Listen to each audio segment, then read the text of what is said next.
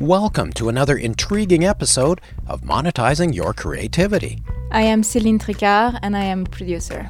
Looking at the other visual and storytelling arts, like for example immersive theater, is probably, for me, it's way more similar to VR than traditional filmmaking is. So you have to really shift the way you design your story for this technology. Monetizing Your Creativity asks the question, what does it take to earn a living with your creative talents?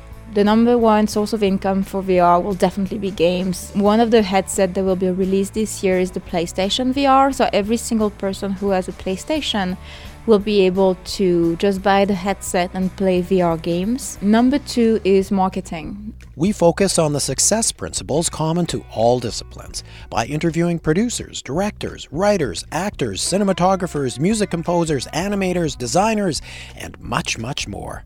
Learn how to create your own path to success. Let's roll. Hello, everyone, and welcome to another episode of Monetizing Your Creativity.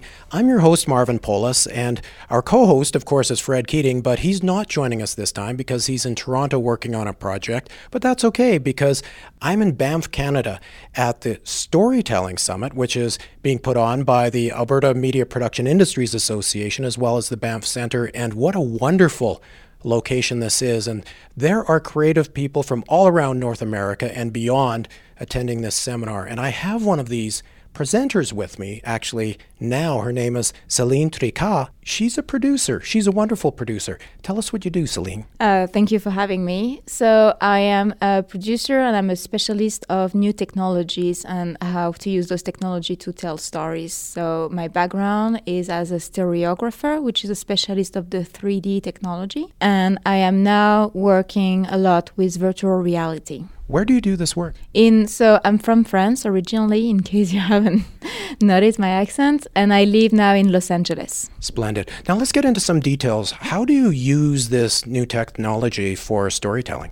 Okay, so this is a very vast subject. So, for those people who don't know what virtual reality is probably you've heard of the Oculus Rift, which is a headset. It's basically like a ski mask, and you have a screen, and you can look around, and you'll be surrounded by the world of either the game or the story in case of narrative VR.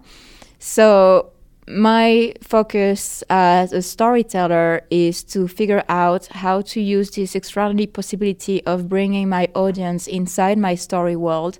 How can I use that ability to enhance the way I tell stories? So this is really taking the traditional form of storytelling through film and television into a new kind of visual level. Yeah, it's actually, for me, it's a whole new art form. I've heard my friend Jason Goodman say something very interesting yesterday at the panel. He say, stop saying things like VR is the future of cinema, because VR is a whole different thing. It's not the future of anything. VR is VR. For me, it's mostly about looking at the other visual and storytelling arts, like for example, immersive theater is probably, for me, it's way more similar to VR than traditional filmmaking is. So you have to really shift the way you design your story for this technology. What new potential do you see for designing a story as a result of the technology? The big potential for me of storytelling in VR is having the ability to really bring your audience with you in your story world and being felt like they're just like sitting next to your characters, and it's so much more compelling and powerful when you do that. So you also have to be very cautious. I mean, the sense of ethics is very important in VR. Again, you're taking a viewer, you're putting in a situation. So there's a lot of haunted houses VR experiences. There's a lot of zombie apocalypse of first-person shooters. I personally don't think this is a great idea to tell those stories in VR, because there's a lot of problem in this world, and maybe VR is actually the technology that can help us make this world a better place. So I'm kind of going all over the place, but yeah. Where do you see the business potential? Where do you see the commercialization of this? I'm maybe stretching here, but is it in games, for instance? The number one source of income for VR will definitely be games. One of the headsets that will be released this year is the PlayStation VR. So every single person who has a PlayStation will be able to just buy the headset and play VR games. So yes, this is a number one. Number two is marketing. Again, all those headsets will hit the market this year, so people will get very excited. There has been in the past a lot of VR film that were like released alongside the big movies. For example, Insurgent has a VR experience. Jurassic World had a VR experience as well. So one game, two marketing, and maybe hopefully storytelling, feature films or short films will be next. But as of now, there is no real way of monetizing VR content. Where do you see the career opportunities for people who are interested in this field? There are actually a lot of opportunities because this is so new and that everything's open. A lot of people working in VR are people who used to work in 3D before because this is kind of the next step for us. So, but there is a lot of opportunity for new people to step in, just people who are interested in storytelling and have like fresh ideas. If you take the same old people that do traditional filmmaking and put them in VR, well, maybe they won't have they'll be biased by their experience. So there's a lot of opportunities to, like, as shooters, just go out there and shoot in VR. Also, all the people who are like developers or programmers, because a lot of VR is using game engine like Unity or Unreal. And of course, storyteller, writers. Like, how do you write a script for VR? This is a whole, none of those questions has been answered. So you have an opportunity to help create this new language with fresh eyes. So yeah, there's a lot of opportunities out there. Now, I know that some of our listeners are thinking, wow, this is amazing. I want to pursue this. So where would they go to learn this whole new industry and the skills that they need? That's a good question. There is a couple of workshop and classes that, are start to happen.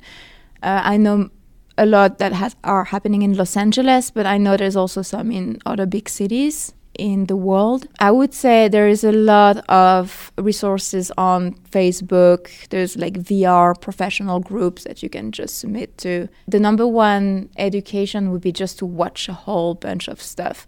So get one of those Google Cardboard that you can buy for $20 on Amazon, and it fits any phone, and you can just download on your phone VR experiences and watch them.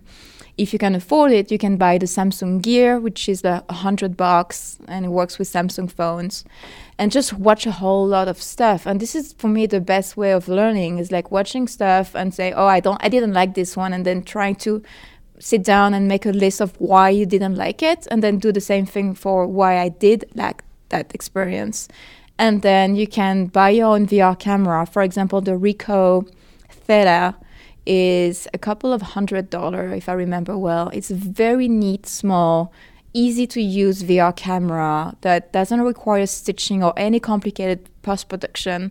And you can go out there with your monopod and you can start shooting and make your own web series in VR and all those things. So it's actually not that difficult and not that expensive to get started in VR. Now, you mentioned at the top of the interview that you are a producer. What does that mean in the context of VR? Does that mean that you raise the money, put the business deal together, and hire the team? Does it mean that and other things as well? No, it's actually pretty similar to any other producing job, which is, having an idea, hiring a writer, supervising the creation of the script, and then hiring the key an element of your crew, your DP. I'm also a director, so I direct my own VR films myself, and also overseeing post-production and, of course, distribution and selling, trying to sell your content. So it's actually very similar to any other producing job. And how do you raise the money? Is it through crowdfunding? Is it through angel investors, family and friends? I wish I knew. No, there is a lot of money being invested in VR, but on the technology side of things. There is, as of now, very little money invested in content creation, which I think is a big mistake, because nobody's going to buy those headsets if there is no good content that goes with it. So we made the same mistake in 3D. We tried to sell 3D TV to people. There was no 3D network. There was no 3D content. So what would you buy a 3D TV for? So same here with VR. Half of the job I've done so far, I was hired by brands and big companies to either make a demo reel for their company in VR or just use their VR cameras, do some tests with their VR cameras. And the other half of the time is things that I've self-financed, because I do believe in the future of this media. So I actually invest my own money to keep up and going. But things are changing fast. I'm getting more and more paid job offered. So I think by next year, there'll be more opportunity to actually make money with this technology. Now, clearly you see a future in the entertainment industry and the gaming industry. I think you mentioned as well marketing. What do you mean by that? Is making VR experiences that showcase and publicize an upcoming movie or events. So, for example, this very good Divergent or Insurgent piece would showcase scenes that were shot in the movie world with Kate Winslet, the actress, facing you, and you're sitting in this chair, and they're experimenting things on you, and that will just a very good publicity for the movie. So, and also for brands, of course, luxury brand, there is a lot of opportunity for them to showcase their product in a very interesting way using this very trendy, complicated technology that VR is. So there's a lot of opportunity in working for commercials or marketing pieces for those brands. Celine, clearly you really understand the creative process. Where did you go to school to start honing your creative skills, and what are some of the things that you've learned since then working in industry? So I went to a film school in Paris called the Louis Lumière Film School. There is only two public film school in France, and that was one of the two that is very well known for its technical excellence. So I've learned my chops as a DP and a camera technician in that school, and I've also learned the base of storytelling, screenwriting, and directing. The great thing about that school is I also train us how to understand the set etiquette, how to behave, which is very important when you graduate from film school and you're on your first job on a film set and you make big mistakes because you don't use the right word to talk to people and you don't understand the chain of command. So I was lucky going to that school and having this knowledge. So what I've learned since then is mostly how to handle the business side of things, because when you're going to film school, you learn how to make art and be a storyteller, find your own voice.